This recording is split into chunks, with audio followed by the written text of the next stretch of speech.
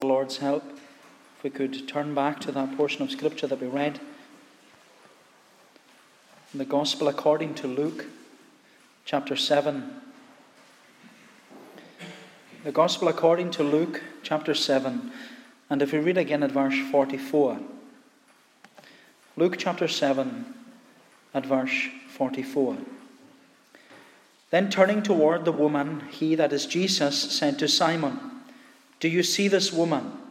I entered your house. You gave me no water for my feet, but she has wet my feet with her tears and wiped them with her hair.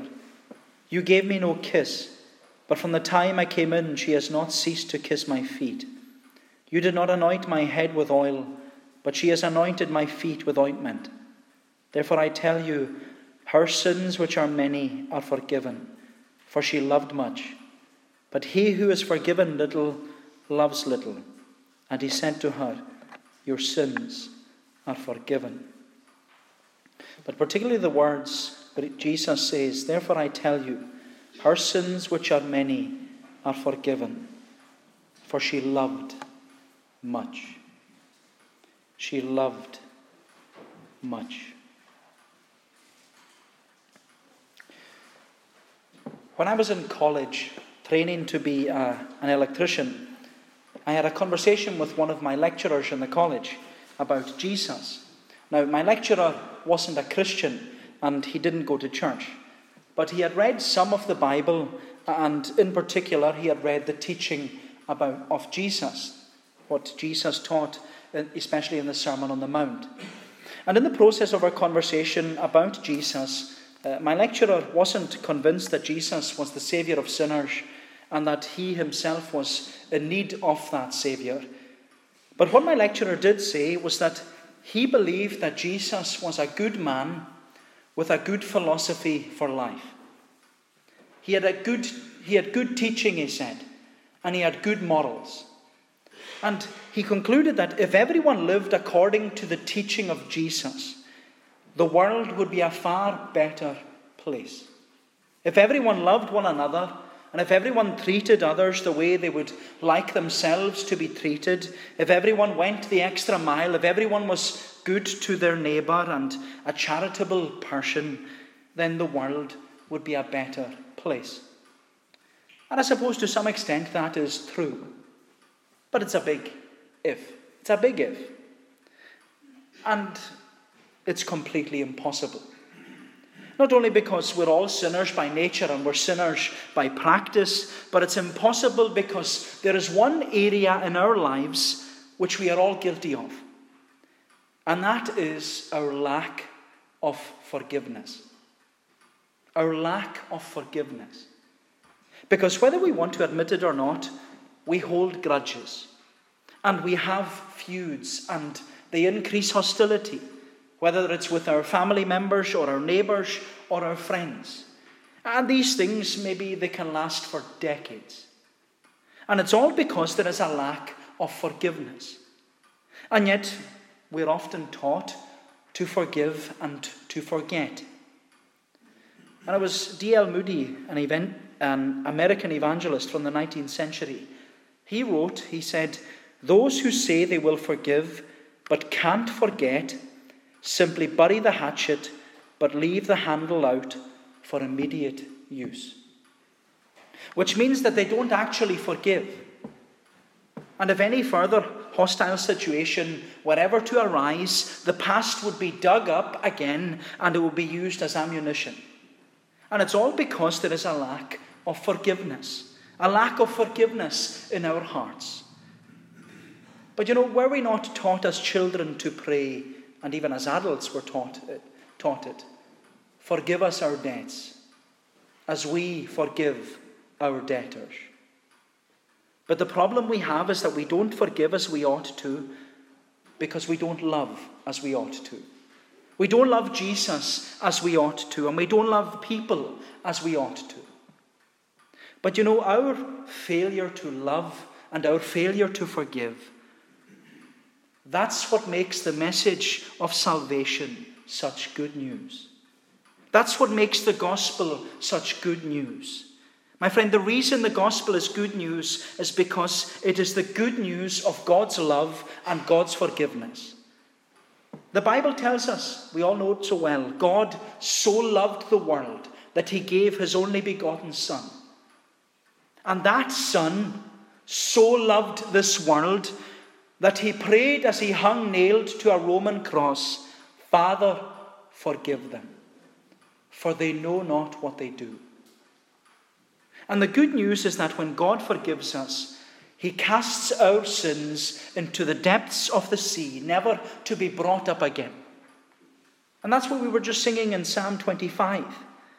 My sins and faults of youth, do thou, O Lord, forget. He remembers our sins no more when he forgives us. My friend, God's love and God's forgiveness, it goes far above and beyond our boundaries of love and forgiveness. Because in the gospel we see that Jesus is not just a moral teacher or a good person with a good philosophy for life. No, he is the God of second chances. He is the God of all grace. He's the God of love and forgiveness. A love and forgiveness which has been shown to this broken and sin-sick world. And you know, that was one of the greatest struggles that the Pharisees had with Jesus. That Jesus claimed he loved people and he could forgive them their sins. And in this passage which we're looking at this evening, there was one Pharisee by the name of Simon. And he struggled with the concept of love and forgiveness. But through an unnamed woman and a parable, Simon was going to receive a lesson on what it means to love Jesus and experience forgiveness. And so I'd like us to consider this passage together this evening under three headings. And the first thing I want us to see is love demonstrated. Love demonstrated. If you look again with me at verse 36, we'll just read it again. Love demonstrated. Verse 36. One of the Pharisees asked him to eat with him. And he went into the Pharisee's house and took his place at the table. And behold, a woman of the city who was a sinner, when she learned that he was reclining at table in the Pharisee's house, brought an alabaster flask of ointment. And standing behind him at his feet, weeping, she began to wet his feet with her tears, and wiped them with the hair of her head, and kissed his feet, and anointed them with the ointment. This event which took place in the house of Simon the Pharisee, it's only recorded for us in Luke's gospel. No other gospel writer ever mentioned what happened in the house of this Pharisee. But you know, we ought to be thankful that Luke does mention it. Because in this passage we're given an insight into the depth of love and the extent of forgiveness that Jesus has for sinners. And that love and forgiveness was demonstrated right before the eyes of a man who had never experienced love and forgiveness before. And so Luke introduces the narrative by telling us that Jesus had been invited to the house of one of the Pharisees to eat with him. But this wasn't the first time Jesus had received an invitation to the house of a Pharisee. And it wouldn't be the last time either, because throughout Luke's gospel, we always find Jesus sitting at the dinner table, sitting with the Pharisees, and he's eating with them. But you know, Jesus not only sat with the Pharisees, he also sat with all the tax collectors and the sinners too. Because Jesus, he didn't have social boundaries. He didn't keep away from certain people or certain groups in society. There were no boundaries that Jesus was unwilling to cross. He crossed every boundary in order to reach those who are lost. And you know, he's still doing it today. But this really got to the Pharisees. So much so that they started to complain more and more about Jesus. And their hostility increased, and their hatred towards him increased to the point that they wanted to kill him. And that's what we can see from verse 34 of this passage, where Jesus says about the Pharisees. He says, "The Son of Man has come eating and drinking and yet you say, look at him, a glutton and a drunkard, a friend of tax collectors and sinners. But the reason the Pharisees wanted to kill Jesus was because there was no love and no forgiveness in their heart. But at this point in Luke's gospel, it seems that the Pharisees, they're on their usual fault-finding mission, where they're trying to discover who Jesus is and what Jesus is all about. And they've heard many things about him, many good things about Jesus. And they've seen many miracles performed by him, and they've heard the teaching from his lips that he claimed to have authority to forgive sins. But if that were true, if that sticking point were actually true, and he were to confess such a thing under the roof of a Pharisee, that he is able to forgive sins, then the Pharisees, they have the right to accuse Jesus of blasphemy and have him arrested. But this fault-finding mission around the dinner table in the house of Simon the Pharisee, it is rudely interrupted as a sinner walks in. And as you expect, in the house of a pious and well-dressed and well-respected Pharisee, a sinful woman would have stood out from the crowd. Her arrival would have shocked all the guests who were there. Her presence would have made all the Pharisees feel a little uneasy because she's there. Not only because she was a woman in a house full of men, which wouldn't have been allowed anyway, because women were viewed as a lower class and substandard than men, and they're only good for two things, that's children and cleaning. But this woman would have stood out from the crowd for another reason. Her previous occupation would have been well known in the small community, because this woman was the local prostitute who had served the needs of filthy men. And for that alone, she was regarded as a sinner, a filthy, wretched sinner who was unworthy to sit in the presence of Jesus. And yet, this anonymous, filthy, wretched sinner came to Jesus because she knew where to find him. She had heard that he was dining in the house of Simon the Pharisee. She knew that Simon would never have invited her into his house to come and meet with Jesus because she was unclean, and Simon wasn't used to having such filth in his house. And I suppose it leaves us with a question. Why did she come? Why did this sinful woman come into the house of Simon the Pharisee? Well, I believe that she came not because Simon had invited her, but because Jesus had invited her. Jesus had invited her to come to him. Jesus had urged those who were sinful and burdened, all the outcasts of society, he had urged them to come to him. And is that not what Jesus says to us in the gospel? Come unto me, all you that labor and are heavy laden, and I will give you rest. Take my yoke upon you and learn of me, for I am meek and lowly in heart, and you shall find rest for your souls. For my yoke is easy and my burden is light. Jesus had issued the invitation to come, and this sinner, she came. And my friend, Jesus, he's still in the business of inviting sinners to come to him. He's still in the business of calling people to come to him with all their burdens and with all their baggage, to come straight to him and fall down at his feet and cry for help. And Jesus, he's still bidding us to come because he can see that we need to come to him. Regardless of who we are, or what our past is, or what we've done, or where we've been, or how we act, or how we're still acting, or what we've been through, this Jesus, he invites us to come to him and find rest for our souls.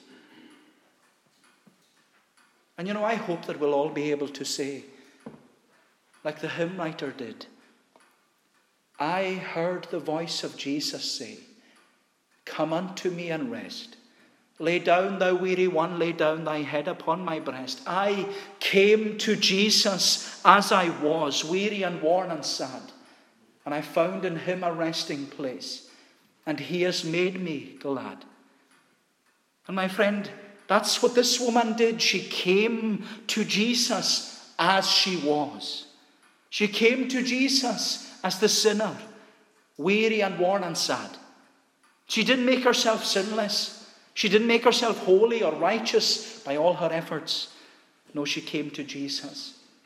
She came to Jesus because she saw in Jesus a resting place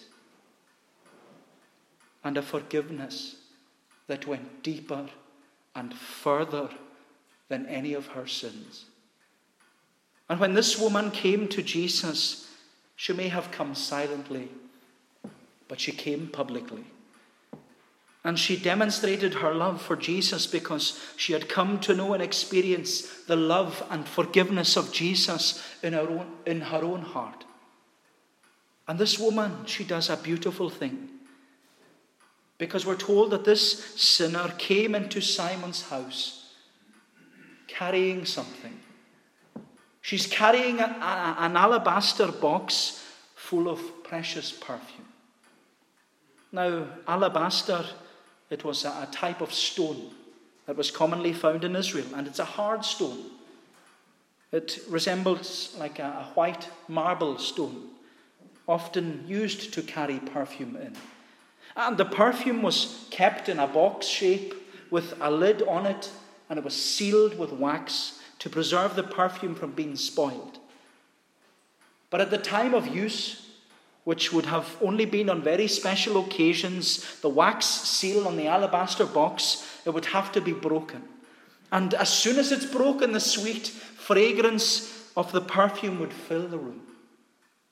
And as Jesus sits at the table, now to imagine him sitting at the table, he would have been they would have been sitting on the floor, leaning on his left arm and using his right hand to eat food, to pick up the food off the table. And because they're leaning on their left arm and using the right hand, the legs are behind them. And as they're sitting on the floor, this woman comes in. Here's this sinner, and she comes over and she's standing behind Jesus, standing at the feet of Jesus. And she's weeping. She's weeping so much that her tears, which are running down her face, are falling onto the feet of Jesus. And there's enough there to wash his feet. And her hair, it's long enough to wipe his feet with. But what's more is that this woman loves Jesus so much that she kneels down behind him and she starts kissing his feet. It was Isaiah who prophesied by saying, "How beautiful are the feet of those who bring good news."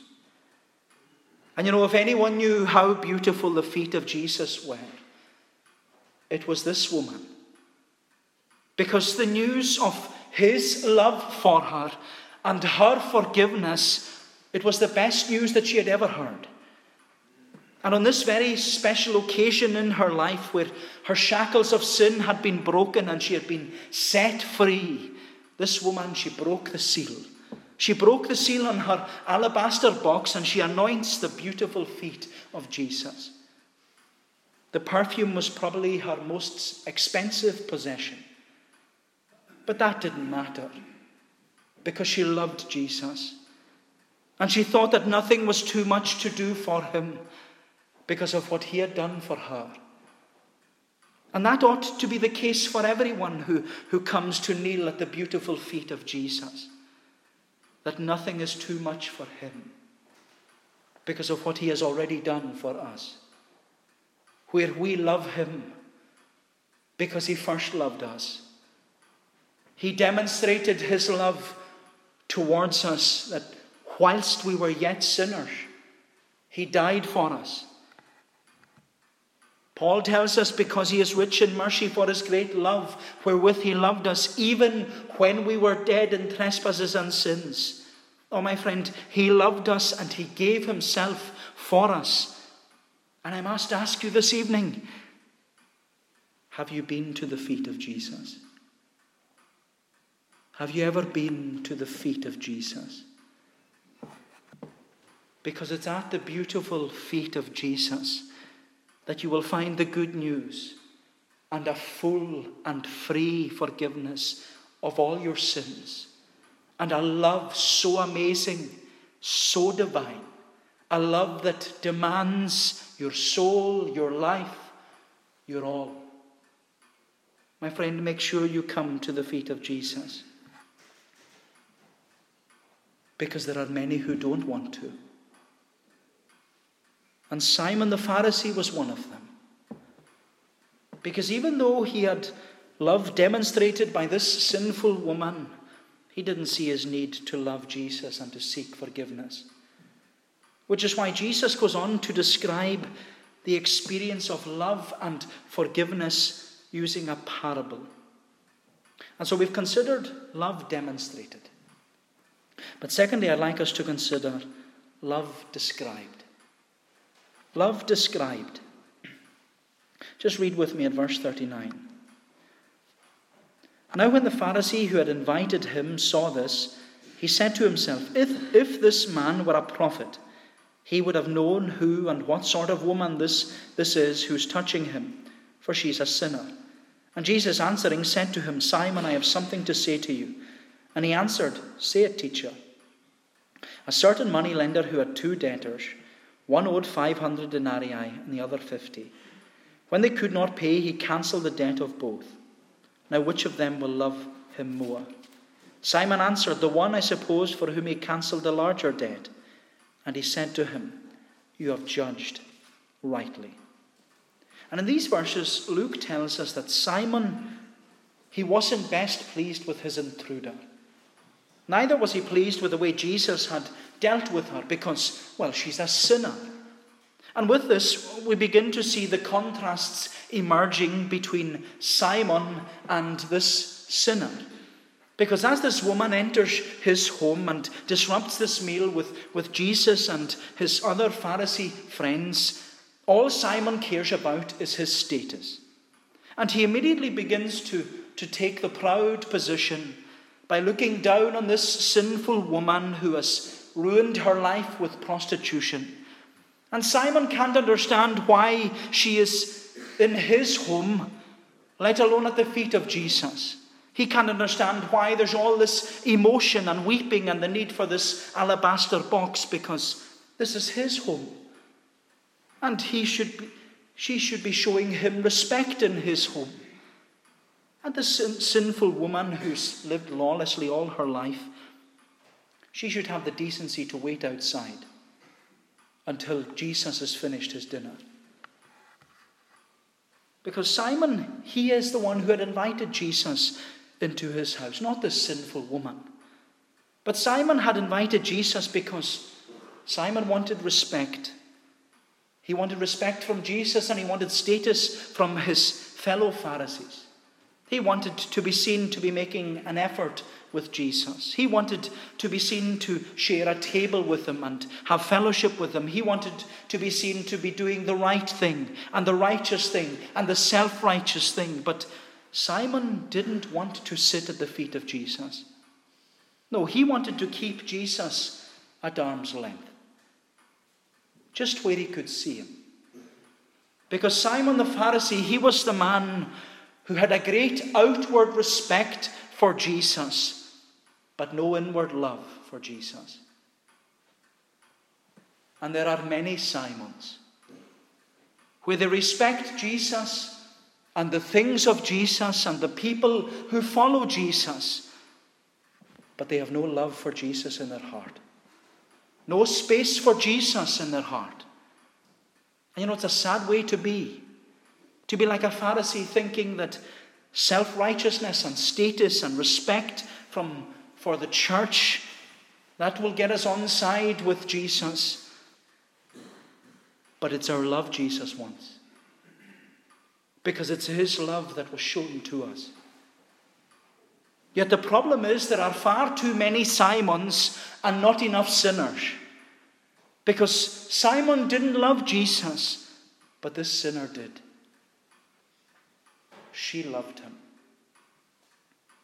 But strangely, in his heart, Simon thought that he deserved to be closer to Jesus than this sinner. Simon the Pharisee thought that this woman was too sinful for Jesus. She was too much of an outcast for Jesus. She was too far removed from society to be welcomed by Jesus. But my friend, is that not what the gospel is for? Is that not what the message of God's love and forgiveness is all about? Is it not all about sinners coming to Jesus? Because there's no one too sinful, no one too distant, no one too much of an outcast, no one too far gone, no one too old, no one too young. My friend, there is no one who is out of the reach of Jesus, because this Jesus, he is able to save to the uttermost. The uttermost. I love that word. He is able to save to the uttermost. And yet, the Simons of this world think that sinners don't deserve help from Jesus. Simon thought that this sinner didn't deserve to be in the presence of Jesus. Simon thought that this sinner didn't deserve to be spoken to by Jesus. Simon thought that this sinner didn't deserve to come into his house and see Jesus. And as Simon looks down at this sinner, he thought that she didn't deserve God's salvation. But the lesson Jesus wants to teach Simon and all the Simons in the world is that he didn't deserve salvation either. But before we look at the parable which Jesus told Simon, I want us to see that when Jesus addressed Simon, he knew everything about him. Because having looked down at this sinful woman and the love she demonstrated towards Jesus, Jesus says, Simon, I have something to say to you. But what's interesting is that prior to Jesus addressing Simon by name, Jesus hadn't been told his name. And Luke tries to portray this in the narrative because he only describes Simon as the Pharisee until Jesus addresses him by his name, where he addresses him in verse 40. And from that point, from verse 40, then Luke refers to him as Simon. But before then, he's just the Pharisee. And it stresses the point that Jesus already knew everything about Simon. And he knew everything that was in Simon's heart.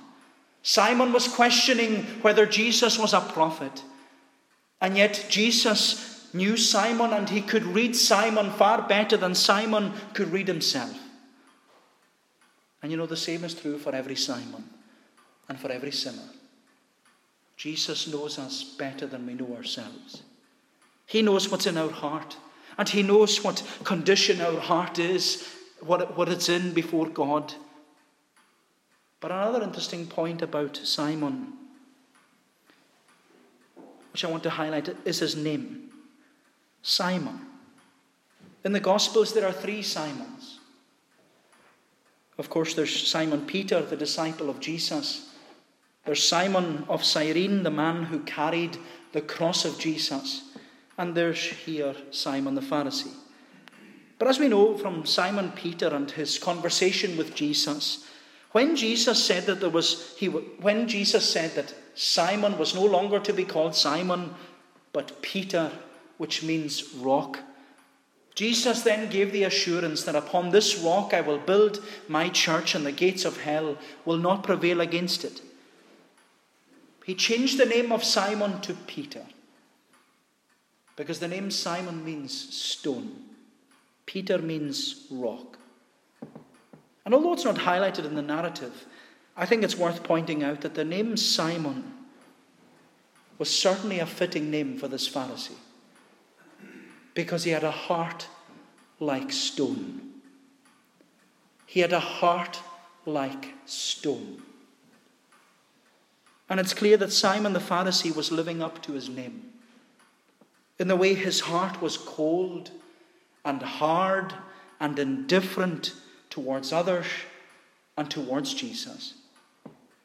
And that's what every Simon is like. They can't see their need of the love of Jesus. They can't see their need of forgiveness from Jesus. They can only see themselves and their own things.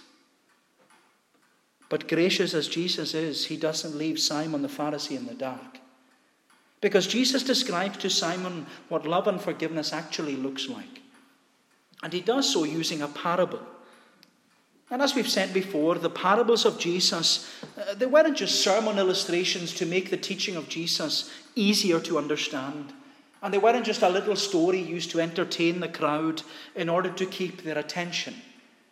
But the purpose of a parable was to get the listener deeply involved and see that they are the ones in the parable. They are being portrayed in the parable. And that when they see themselves in the parable, it ought to compel them to make a personal decision about Jesus. And that's what Jesus did with Simon. He wanted Simon to see that he is being represented in the parable. Because Jesus says in verse 41, he tells him the parable. He says, a certain moneylender had 2 debtors. One owed 500 denarii and the other 50.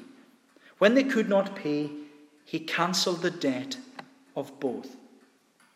So the parable is simple, because there are 2 contrasting characters in the parable, just like the 2 contrasting characters in Simon's house. In the parable, one has a large debt to pay and the other a smaller debt to pay.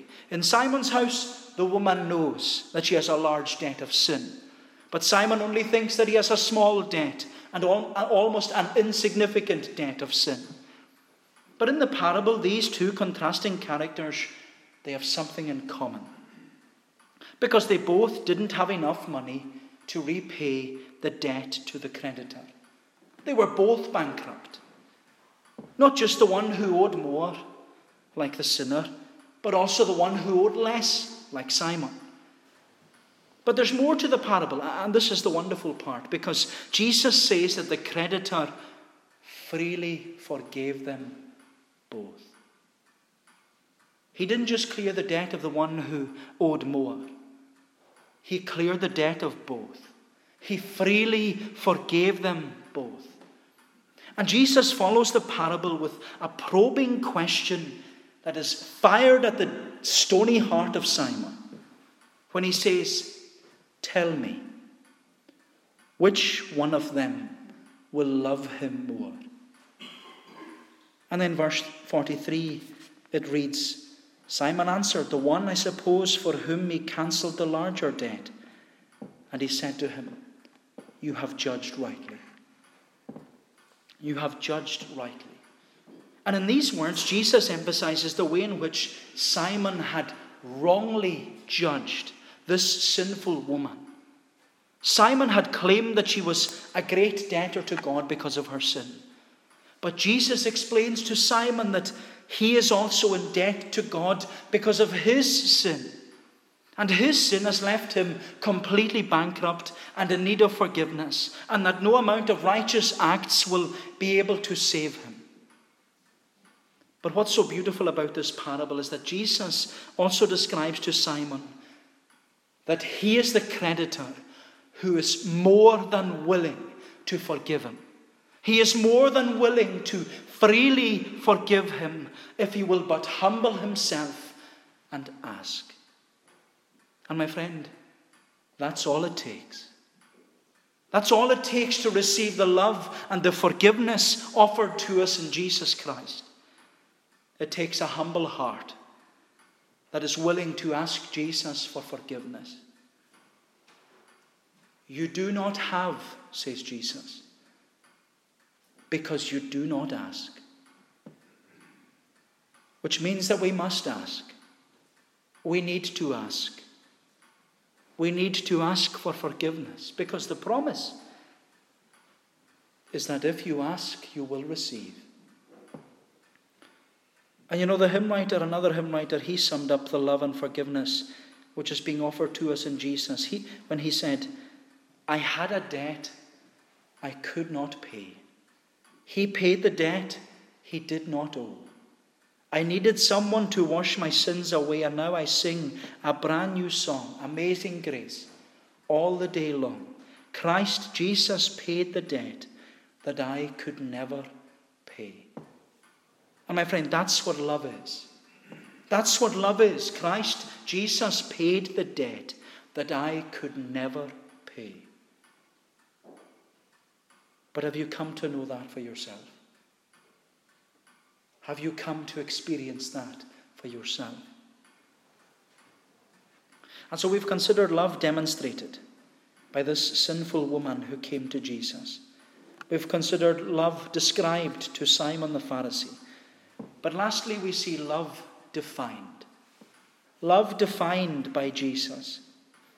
Love defined. If we look at verse 44, it says, Then turning toward the woman, he said to Simon, Do you see this woman? I entered your house. You gave me no water for my feet, but she has wet my feet with her tears and wiped them with her hair. You gave me no kiss, but from the time I came in, she has not ceased to kiss my feet. You did not anoint my head with oil, but she has anointed my feet with ointment. Therefore I tell you, her sins, which are many, are forgiven, for she loved much.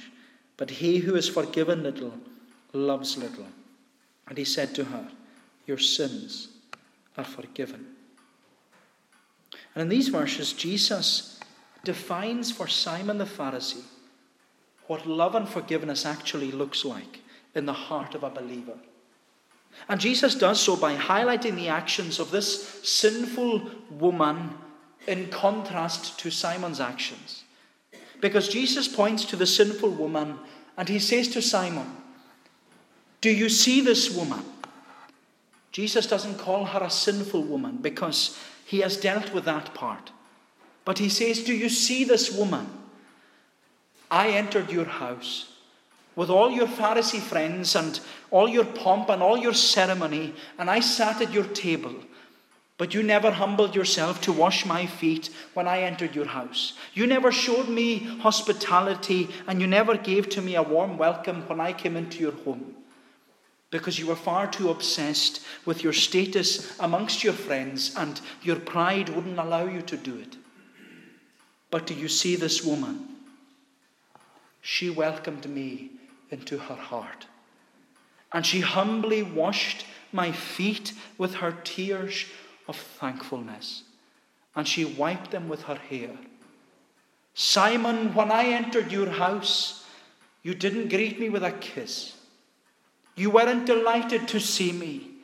Yes, you wanted to show everyone that you had invited me and that you had outward respect for me, but inwardly your heart was far from me. But do you see this woman? She hasn't stopped kissing me from the moment I walked through your door. She hasn't stopped demonstrating her love for me by her actions. Simon, you did not anoint my head with oil. You didn't spare any of your oil. But do you see this woman? She anointed my feet with precious perfume. She gave her most expensive possession to me because she considers me far more precious than anything else in this world. And she thought nothing was too much for me.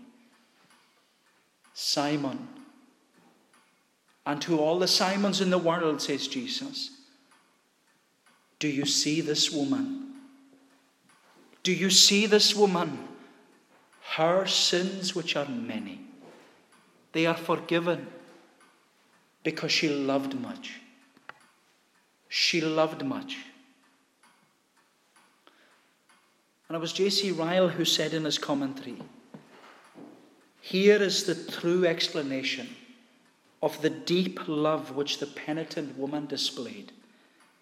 Her many tears, her deep affection, her public reverence, her action in anointing his feet, they were all traceable to one cause. She had been forgiven much, so she loved much. Her love, says Ryle, was the effect of her forgiveness, not the cause. Her love was the consequence of her forgiveness, not the condition. Her love was the result of her forgiveness, not the reason. Her love was the fruit of her forgiveness, not the root. Her sins, which are many, are forgiven, for she loved much. My friend, it's only those who realize the depth of their sin that can truly appreciate the love and forgiveness found in Jesus Christ. And I want to share this with you. This passage in Luke's Gospel, it always reminds me of my great-granny. My great-granny, who was my mother's granny, and she was about 96 when she died. I was only about 8 at the time. And she was such a godly woman who left a lasting impression upon me, which is something I'm sure that many of us can relate to. We can all relate to people who have had or are still having a godly influence upon us, godly Christian parents or grandparents who made this lasting impression upon us for good. And for me, one such person was my great-grandmother. And the reason for this was because she was a woman who never cut her hair. She had very, very long hair. And that might seem like a strange thing to remember. But as a little boy, I used to ask her why. Why did she have such long hair? And she would always reply to me by saying, Murdo, when I see Jesus, I want to wash his feet with my tears, and I want to dry them with my hair. And although I didn't understand what she meant at the time, looking back, I can say that she was a woman who knew that her sins were many, but she was also a woman who knew that her sins were forgiven. And she loved much, because she had been forgiven much. She loved much. My friend, it's only those who realize the depth of their sin that can truly appreciate the love and forgiveness found in Jesus Christ. And so, having considered love demonstrated, love described, and love defined, the question which I would like to leave you with this evening is, how do you view yourself? How do you see yourself? Do you see yourself as a Simon or a sinner? A Simon who is proud and self-righteous and doesn't see the love of Jesus and the need of forgiveness? Or do you finally see yourself as a sinner? A sinner who realizes the depth of their sin, but also a sinner who has heard the invitation of Jesus to come and embrace the love of God and the free forgiveness offered to us in the gospel. I hope that we will all leave here this evening conscious of our sin, but also aware of the love and forgiveness of God in Jesus Christ. And that it will be said of us that we will be remembered like this sinful woman, where it was said of her, her sins, which were many, are forgiven, for she loved much. She loved much. May the Lord bless these thoughts to us. Let us pray. O Lord, our gracious God, we give thanks to Thee for the wonder and the beauty of the gospel. We thank Thee, O Lord, that Thou art one who loves us with an everlasting love, a love that is beyond our asking and beyond our thinking. And Thou art one who is faithful and just to forgive us our sins and to cleanse us from all unrighteousness, if we will but confess them. Help us, Lord, we pray, to come to the feet of Jesus and to kneel before him and to confess our utter need of him. O Lord, we plead with Thee that there may be rejoicing in heaven tonight over sinners repenting, over those coming to Jesus and finding in him that resting place which will make them glad both for time and for eternity. Do us good, we pray. Go before us and cleanse us for Jesus' sake. Amen.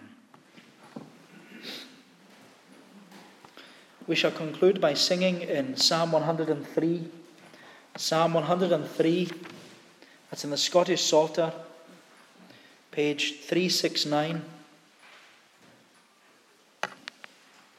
Psalm 103,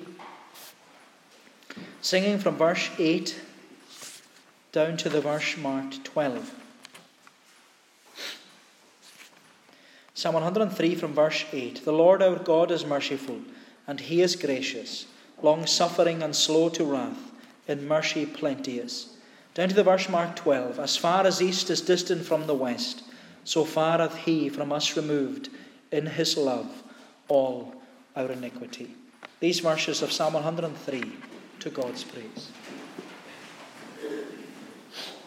The Lord our God is merciful, and he is gracious, long-suffering and slow to wrath, in mercy plenteous. He will not chide continually, nor keep his anger still.